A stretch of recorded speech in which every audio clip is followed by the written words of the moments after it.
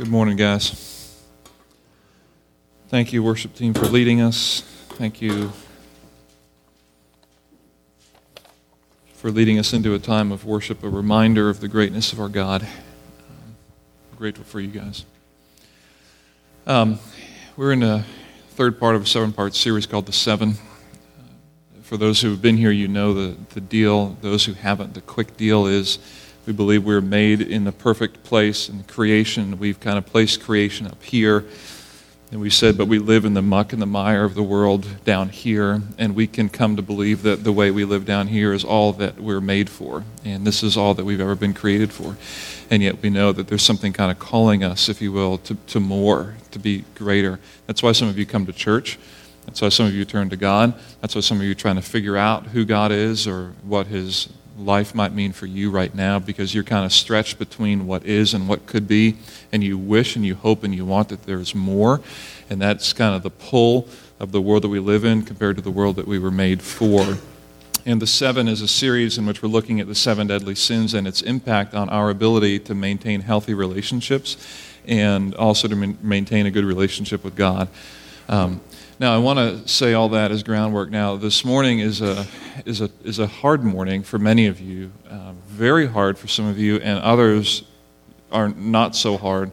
I'll kind of bring you up to speed with what I know when I say that, because some of you are looking at me like you don't know what's going on. And for those who are listening later online, you're not here this morning, don't feel the mood or whatever. But this week was a tough week for our Pequea Valley community, particularly for those in the intermediate school, as well as related in the high school and all that. For those who don't know, there was a 7th grade student, Josh Brummel, who took his own life Thursday evening. And it's been a tough week, as you can imagine, for the students, for the family, for the faculty and staff, and for everybody, at all impacted by the ripple effect of a 7th grader doing that.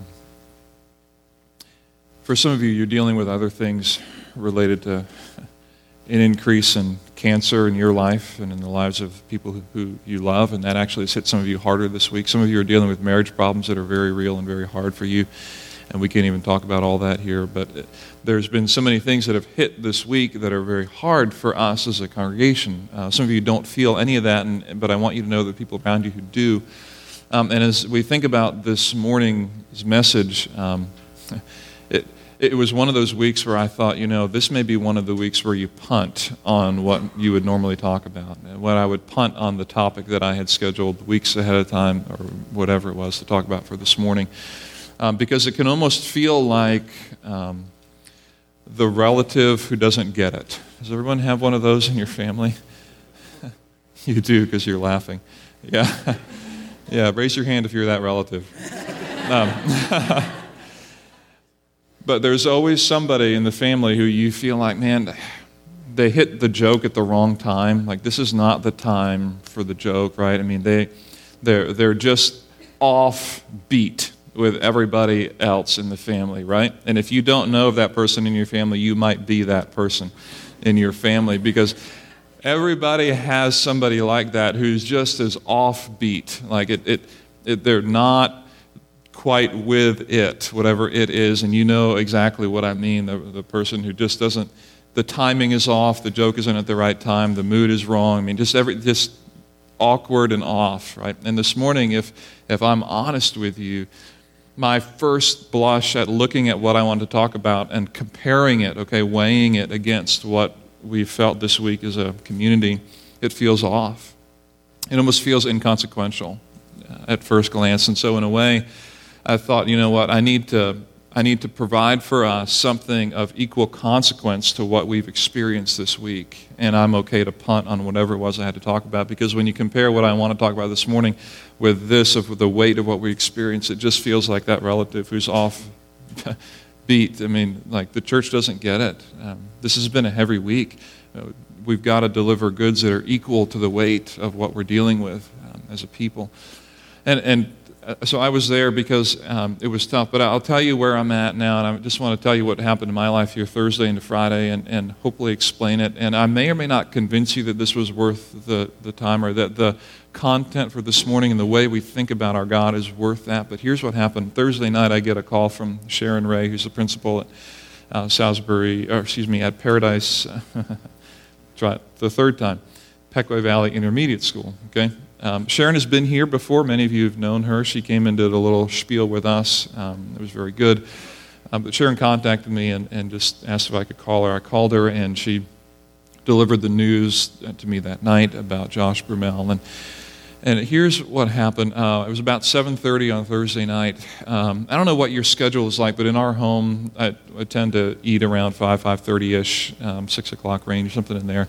And that day, I think I don't know if I had exercised or not, but I was getting hungry, just kind of slightly, that little empty stomach feel around 7:30. Y'all get that kind of that late evening snack, and then you head to bed. Maybe I'm the only one who does that, but I kind of had that, and I had just kind of helped the kids get their snack, and I was thinking, you know what, I kind of would like to, but many of you know I'm planning to run a marathon in April, and so I'm trying to lose about 5 pounds to make it easier on everything on my body to run that marathon and be successful and be able to be here the next day and be alive. So I'm kind of watching my caloric intake and just trying to be careful what I put in. So I'm like, no, I'm not gonna eat a snack, but I really wanted to. I got the call at 7:30, and I'm talking to Sharon for about 5-10 minutes. I'm telling you, my heart is heavy.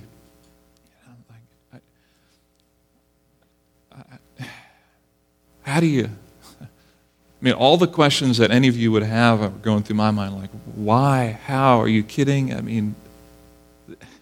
The devastation, the pain, figuring out how we're going to process this, all this is going through my mind. And you know what I wanted to do when I hung up that phone? Just intuitively, I started walking toward the pantry.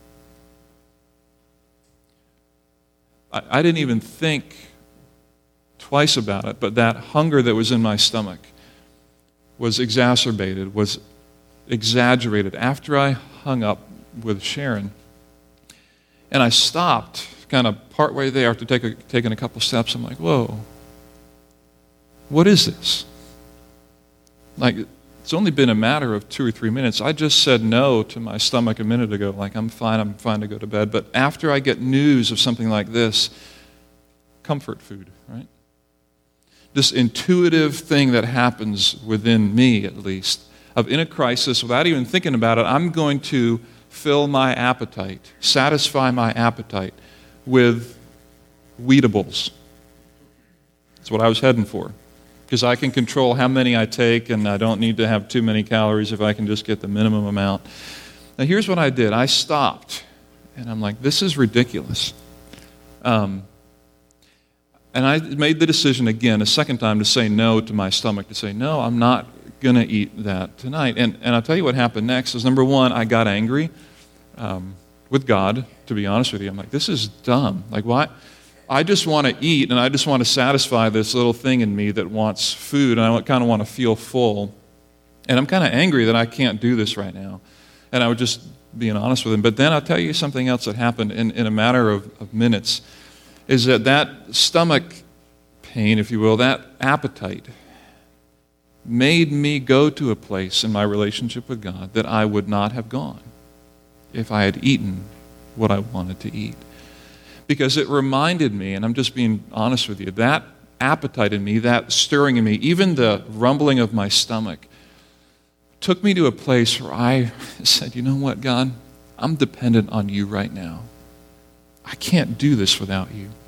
There was something in that moment of not satisfying my appetite with the food that was right in front of me that took me to a newer, fresh, honest place of realizing my dependency right now, and our dependency as a community, is on our God, not on what I can control by going to the pantry and eating what I need to eat. Because I can guarantee you this, that if I would have gone to the pantry and got what I needed to get, my appetite would have been gone. And those moments there that I shared with God in my stepping into His fellowship, stepping into a relationship with Him, I can guarantee you would not have happened, just wouldn't have happened, had I satisfied that appetite right there.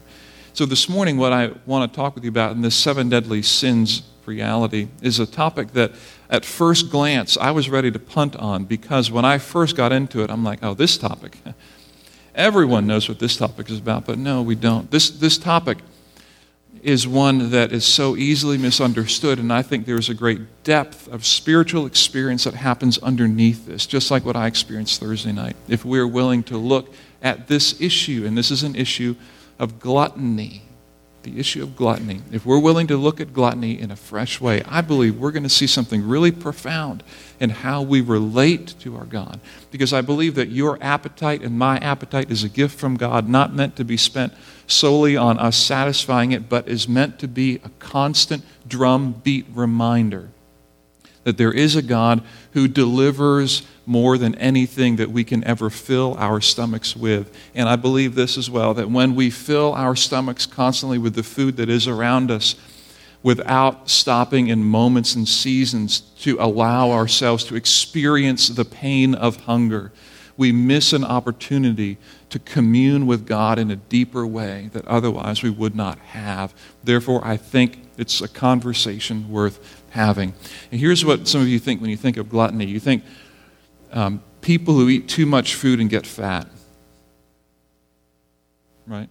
That conversation is not worth having today, if that's all it is. It would be similar to saying, hey, the problem with young people today is they wear their pants too low. And that's about the level of intellectual strength that argument has. It has nothing to do with you eat too much and you get fat. That is not the conversation about gluttony. Just like the quote-unquote problem with young people is they wear their pants low, they wear their hat backward, they listen to the wrong kind of music or whatever it is. That conversation at that level, not worth having. The issues are deeper than that. And here's what I also know, that if you're anything like this woman, I want to introduce her to you because I think she has something very important to say. Sorry. I forgot what I was going to say. My experience Thursday night and what I want to communicate really resonates with what Frederick Buechner said. And I want to show this to you and then introduce you to somebody. Frederick Buechner put my experience this way, and he said this: a glutton is one who raids the icebox for a cure for spiritual malnutrition. Isn't that good? And if you don't know what an icebox is, you can ask your parents or your grandparents. But the idea is the glutton is one who goes to where the food is to deal with issues of the heart. And food becomes our worship, right? And it replaces our dependency on God, especially in times of great need and sorrow, right? It just does. And sometimes experiencing the pain of that appetite will drive us to a relationship with God that we otherwise would miss if we don't do that. He says this. Now, I want to introduce you to this lady. Her name's Crystal Munson. Her husband, Jamie Munson, is on staff at Mars Hill Church out in Seattle, one of the main campus pastors. Crystal wrote something and actually spoke, a 52-minute podcast, if you will, on this issue of gluttony. You can listen to it. In fact, by the time this service is over, there will be a posting on our Facebook page, on GPC's page, that will link you to Crystal Munson's full podcast and the article that she wrote about gluttony. But I think if you are anything like her, you can resonate with what she has to say. I pulled out just about a 1-minute clip of her podcast to let you listen to this, because what Crystal is saying here is going to be, I think, your experience that you've probably never heard a conversation about gluttony from the church before in a broad way, and you probably have just thought about it being a matter of eat less food and get skinnier is kind of what we think about when we think about gluttony. So here's what she has to say about this. I mean, sure, I had prayed to God that He would give me more discipline and more self-control, but not once had it ever crossed my mind to ask Him for forgiveness and to repent.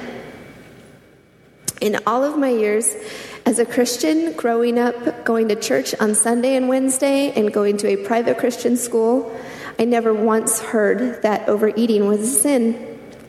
It was unhealthy, maybe, and it made you fat, but it wasn't a sin against God. And then one day, God literally lifted the veil from my eyes, and He showed me, as I was reading in Galatians 5, verse 13, what I was doing. The verse says, "For you are called to freedom, brothers, only do not use your freedom as an opportunity for the flesh, but through love serve one another." It hit me like a ton of bricks that my entire life was driven by opportunities to indulge my flesh. And even worse, it was at the expense of not loving and not serving my family and Jesus. Okay, this is Crystal's kind of beginning summary of where she's at related to overeating, in particular for her, and gluttony in general. Here's what I want to say about gluttony. Gluttony, as we think about gluttony this morning, I want us to think about it this way. Gluttony happens when my God is my stomach. Okay, when my God is my stomach. It's not about getting fat or anything like that, but when my God is my stomach. So if you have your Bible, I invite you to turn to the book of Philippians, Philippians chapter 3. If you don't have a Bible with you, by the way, there's one in the pew near you. Philippians is in what we call the New Testament, and it is in the right quarter of your Bible. Philippians, you might find Galatians, Ephesians, Philippians, Colossians, they kind of all live together. Philippians is right before Colossians and right after Ephesians. Paul is writing, we're just going to go little by little. If you could, I don't know if you can do this well, but if you can, just try not to read ahead. Now that I've said that, all of you are going to want to read the whole thing because you wonder what I'm going to go after. But just stay with me if you can in the reading this morning, because I want to introduce the concepts to you slowly, because we've read through this. For some of you, read through it before. We tend to just jump to our own conclusions without stopping to slow it down. So verse 18 of Philippians chapter 3, Paul is writing to the church in Philippi. And here's what he says.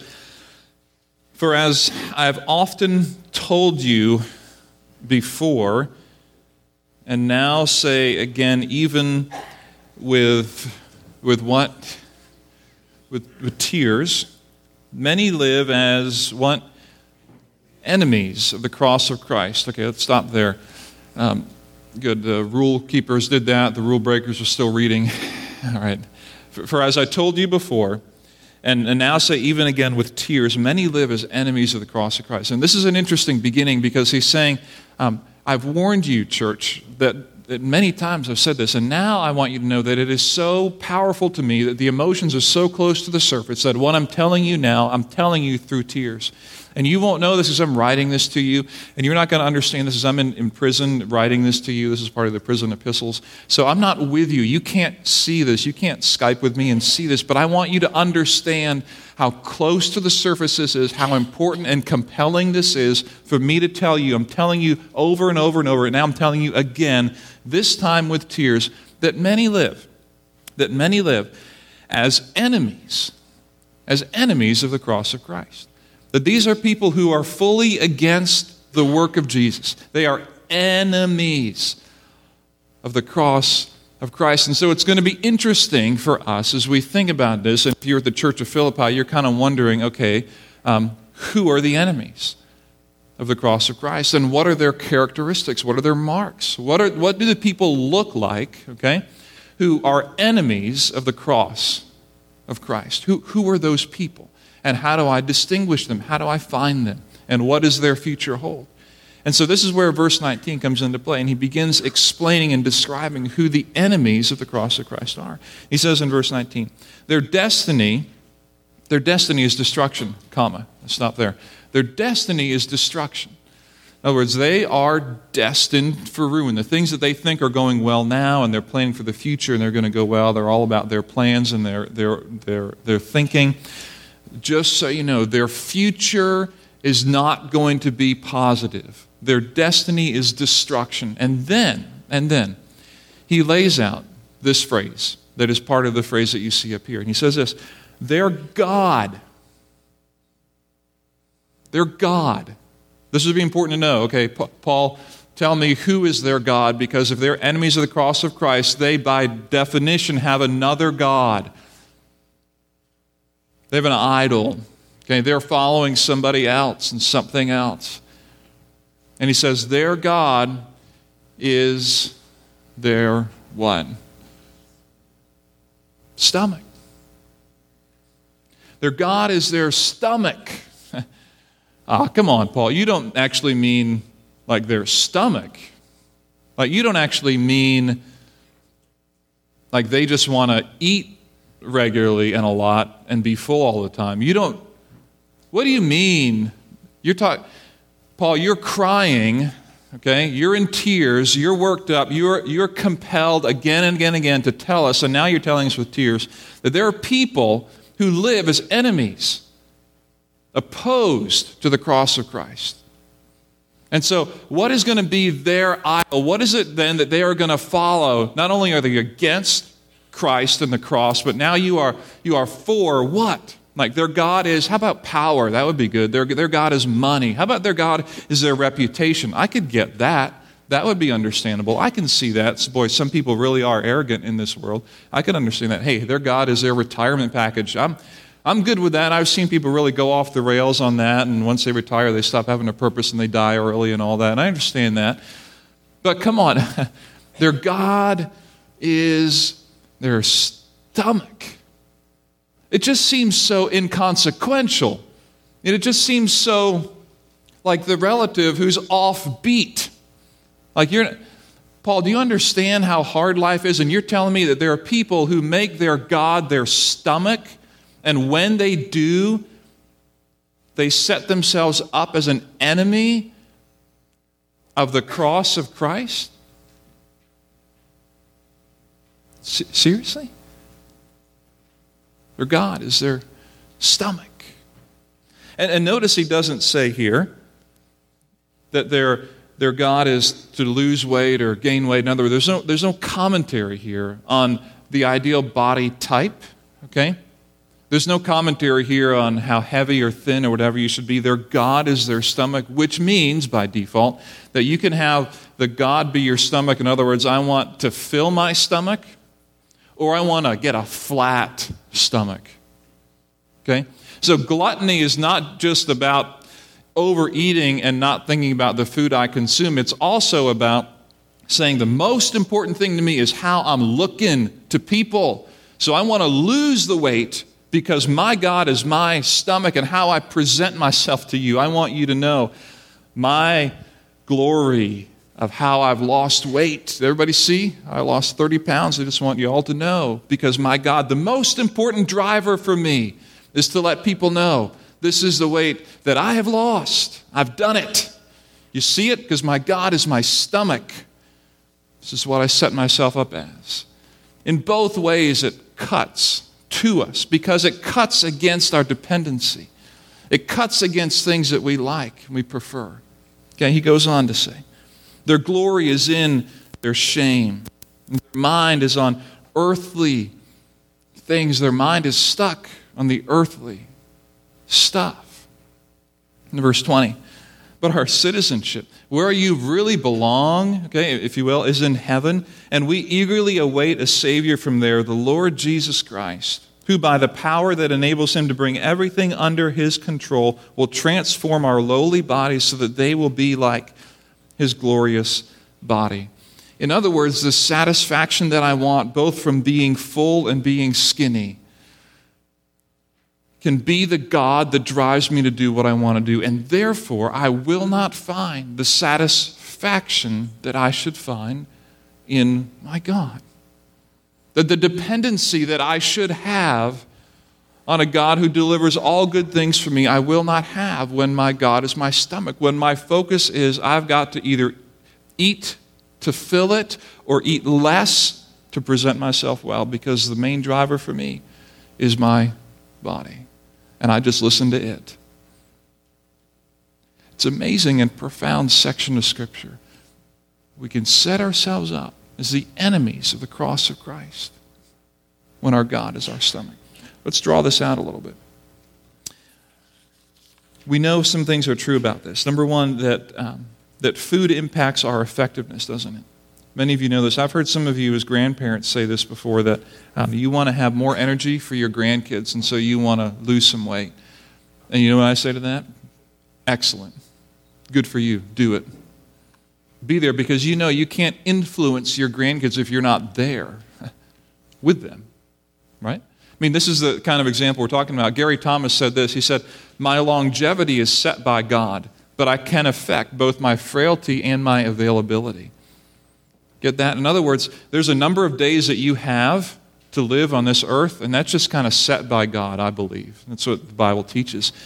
Whether we like it or not, your number of days are set.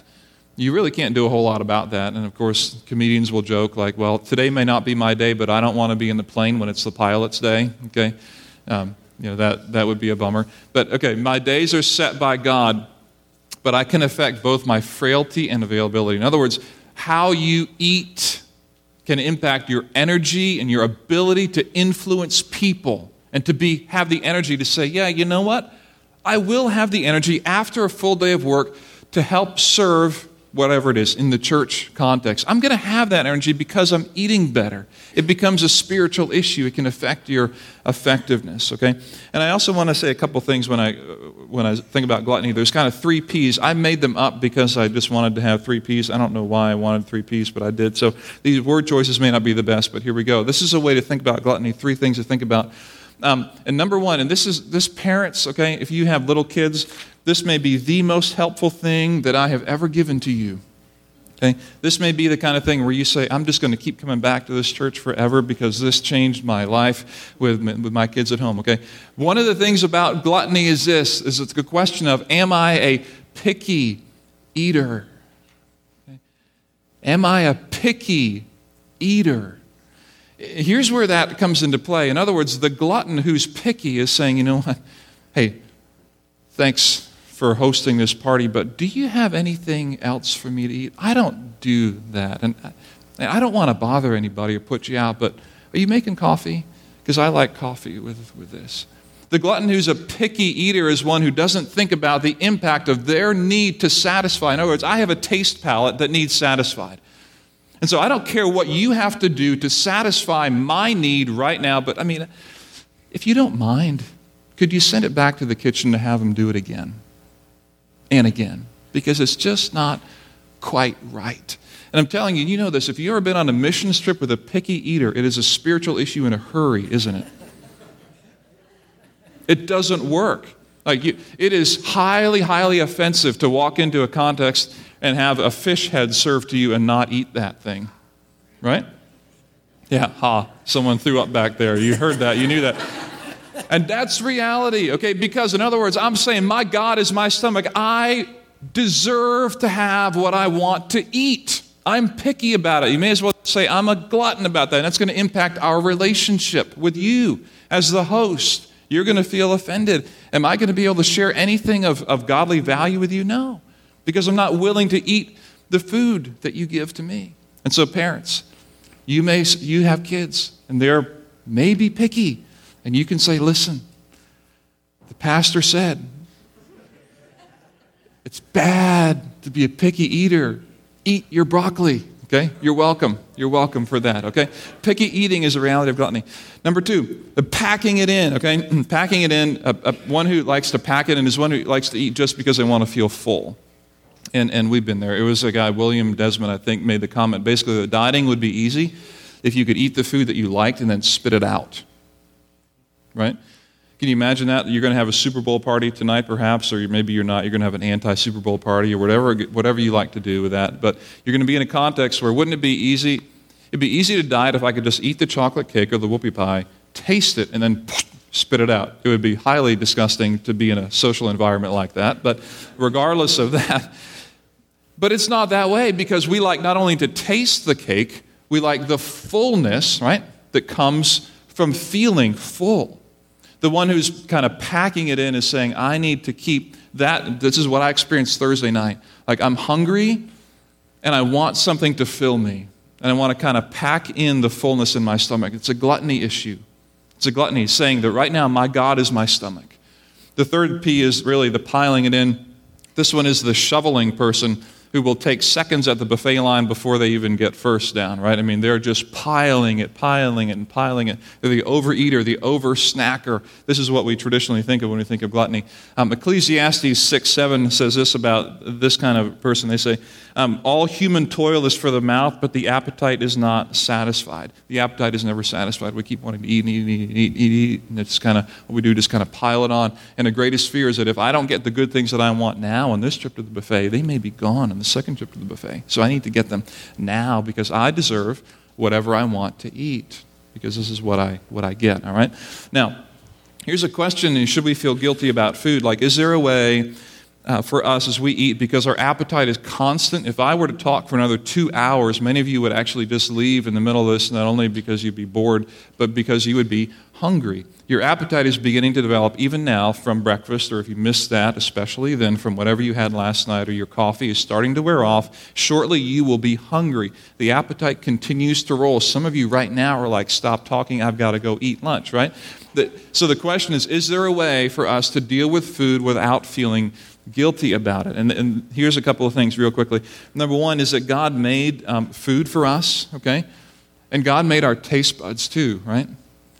And so it's right to enjoy food, and it's right to have food. And there's times when you need to maybe fast, and there's also times to feast. Okay? It would be wrong, it'd be inconsiderate if you're throwing a wedding reception and you're celebrating your daughter or your son's wedding. It would be wrong, I believe, to serve bread and water at the reception. It just doesn't honor anybody, does it? And so it is right in certain contexts to feast. The scriptures talk about feasting. We have an anticipation at the end of times in Revelation about the great marriage supper of the Lamb, this feasting concept, that feasting and enjoying food and lots of it sometimes and delicacies, that is not inherently and just by default wrong. And so I'm not ruining your Super Bowl party tonight, okay? It would be wrong at your Super Bowl event to serve, right, bread and water. It just doesn't go with the weight of the event. There are times when it is right to enjoy feasting. There's also times when it's right to enjoy fasting. But here's the thing. Here's what believers in Jesus can do that others cannot do. When we eat, let's say tonight, the Doritos or the pizza or the wings that are done just right and the sauce that just kind of sets it off just right, the believer in Jesus can have in that moment, and it may seem funny to you, but it's reality, can have in a moment a time of worship. A time of, you know what, God, thank you for this good food, quite seriously. This is an incredible taste. Whoever came up with Cool Ranch Doritos is awesome. I mean, I love when I get one that has all kinds of little flavor things on it because it pops in your mouth and you love it. And the person who doesn't believe in God, it's like, whatever, great taste, there we go. The believer in Jesus is like, man, this is awesome that I was created to be able to taste like this. And this reminds me, this takes me beyond the food that I have now. This takes me to the grandeur of God. It does. It takes me to the point where I see the beauty and the power and the strength of God. Believers can do that and can be moved there, even as we eat, as a reminder of the power, the beauty, and the strength of God who created you to enjoy the things that we have. Okay? It's reality. I don't think that we just constantly need to feel guilty. Okay? However, here's the issue. If you were to summarize it this way with Rebecca DeYoung, she wrote this: the gluttony is not only about pleasure, but also about being able to find our happiness in a pleasure that we think we can provide for ourselves. Gluttony is not just about pleasure, but about being able to find our happiness in a pleasure we think that we can provide for ourselves. So, to take you back to my Thursday night illustration, here's the problem with gluttony, and here's the problem here's why I think it's so important to talk about it. Because when we are gluttonous, if I would have walked right over to the pantry, pulled out the Weedables, and just started eating them, which I would have done if I hadn't been speaking this message, probably. I just would have eaten it without thinking about it. And as I stopped to think about it, here's exactly what I was going to do. I was going to find pleasure in something that I can provide for myself, and therefore I become a god. My stomach becomes the god that I want to satisfy. And I don't need, and I can guarantee you, I would not have taken the moment and the time to stop and think about my God and my Savior. My appetite did that for me. My unsatisfied food appetite pushed me to realize I have a deeper issue here. I'm not really just needing to eat. I'm needing to have a moment of worship to remember the dependency that I have on a God who provides more than I ever can provide for myself. And this is the problem with gluttony. When we don't think about the things we consume, we miss these great, great moments to stop, remember the greatness of God. Okay? Now, Jamie and Crystal Munson, one more time, I want to revisit them. Crystal had a final comment. I want to share this with you, just about a 10-second blurb on her thing, because this summarizes well, I think, our feelings related to this. And she kind of cuts below the surface on how she dealt with and how she processed her own heart condition when it came to this food stuff. So check out Crystal here. God was showing me truth once again, that I did not want him to change my heart. I wanted him to change my body. I didn't really want to give up my sin. I just wanted to fit into my old pants. I didn't want repentance. I didn't want brokenness. I didn't want humility. I just wanted to lose weight. And after all that God had done for me, I just wanted glory for myself. And after all that God had done for me, I just wanted glory for myself. My God is my stomach. I'm setting myself up as an enemy of the cross of Christ. When I get on that scale, yes, I've lost another 10 pounds, whatever it is. Listen, I want you all to know, my God is my stomach, because it stops there. Now, I'm not saying everybody who talks about that is doing that. Okay, hear me now. I'm not cutting through motivations. I cannot do that. I do not know the motivations of hearts. I only know mine. So I can tell you that there are times when I'm like, man, I lost another pound, 2, whatever, I'm on my way, and my God is my stomach. And she's saying, hey, truthfully, I mean, who hasn't been there? Truthfully, I didn't want to change my heart. I just wanted to change my body. I didn't really want a change in lifestyle. I just wanted to fit into my old pants, right? I didn't want God to change my heart, and this is the issue. And so as we think about this, of where we live, the 7 series on gluttony and what we were made for, we need to kind of turn the corner into confession. Because we want this series to be about confession, not just about learning more about sin, which we're all really good at doing anyway. Here's what I want to say about confession. This is kind of what you already know, that our level of confession is relative to the level of our relationships. In other words, when something very personal happens to me, I will share it very personally with 1 or 2 people, and you're the same way, right? Even in the tragic events of this week, there are some of you who would go right away to a friend or 2, but not to others. Doesn't mean you hate them or whatever, just the reality that the level of our confession is relative to the level of our relationship. And so I want to talk about that this way. When we think about what we experience together, we have a large group gathering here on Sunday mornings. And as I've been pushing into confession, that where we need to become, continuing to grow as a body in confessing, what I'm not saying is that we take big sins and confess them in big groups for people who are not impacted by them. In a large group setting like this, when we think about something like gluttony, here's where I think confession, if you will, can be safe and good and helpful. The conversations we can grow in related to gluttony, for example, at a large level would be something like after the service, it's saying, I never thought of it this way before. When he said that, when we saw that in the scripture or whatever, that hit me here. I need to work on that. That's safe. We've all been there. We all just experienced this. Or, you know what? I don't agree with that. I'm struggling with this. And what about that? We all just experienced that. That's a layer of conversation that we may not always have as you walk out the door. Okay? That's something that we can do. At a medium-sized group level, whether that's your Sunday school class, a 9 o'clock hour, maybe you consider that a small group, there's another layer that you can go to. Like, you know what? This week, I just need to be honest. I haven't even thought about this at all. I mean, I'm right there. I do the mood eating thing, and I'm struggling with my weight, and it's really about me wanting to look better for me, and I'm not really understanding the depth of my heart. That's something that you may not want to share here, but you can share, and that would be safe to share in a medium-sized group. And then there's this small group, whether that is a small group or 1 or 2 people or whatever it is, where it would be, and this is kind of where we want to push into, that our hope is you have at least one person you can talk to like this, where you say, you know what, I really hate this. And here's where I'm struggling with this. This issue of dependency on God is so close to me because I want you to know I'm so insecure about how I look. I constantly think about my body. I constantly am trying to dress it up in the right way so that people will see me in the best possible context. And I've never told you that before, but I need to tell you that now, that my God is my stomach, and I'm struggling badly with this. And this may be the context to lay out all kinds of things from the past that you've experienced, that you've never told people about, in a small group, 1-on-1, 1-on-2 context. And when we don't, we have this distance that comes between us that stays there and lives there and pushes us away from what we were made for creation, for the life in the garden. I want to leave you with a passage of Scripture this morning that brings, I hope, comes into new meaning for you and with you. And it is from Psalm 34, verse 8. The psalmist there is writing, he says, "Taste Taste and see that the Lord is good, and blessed is the man who takes refuge in him. Taste and see that the Lord is good. It brings new meaning to verses like this. Here's what I believe for you guys, that your appetite is a gift.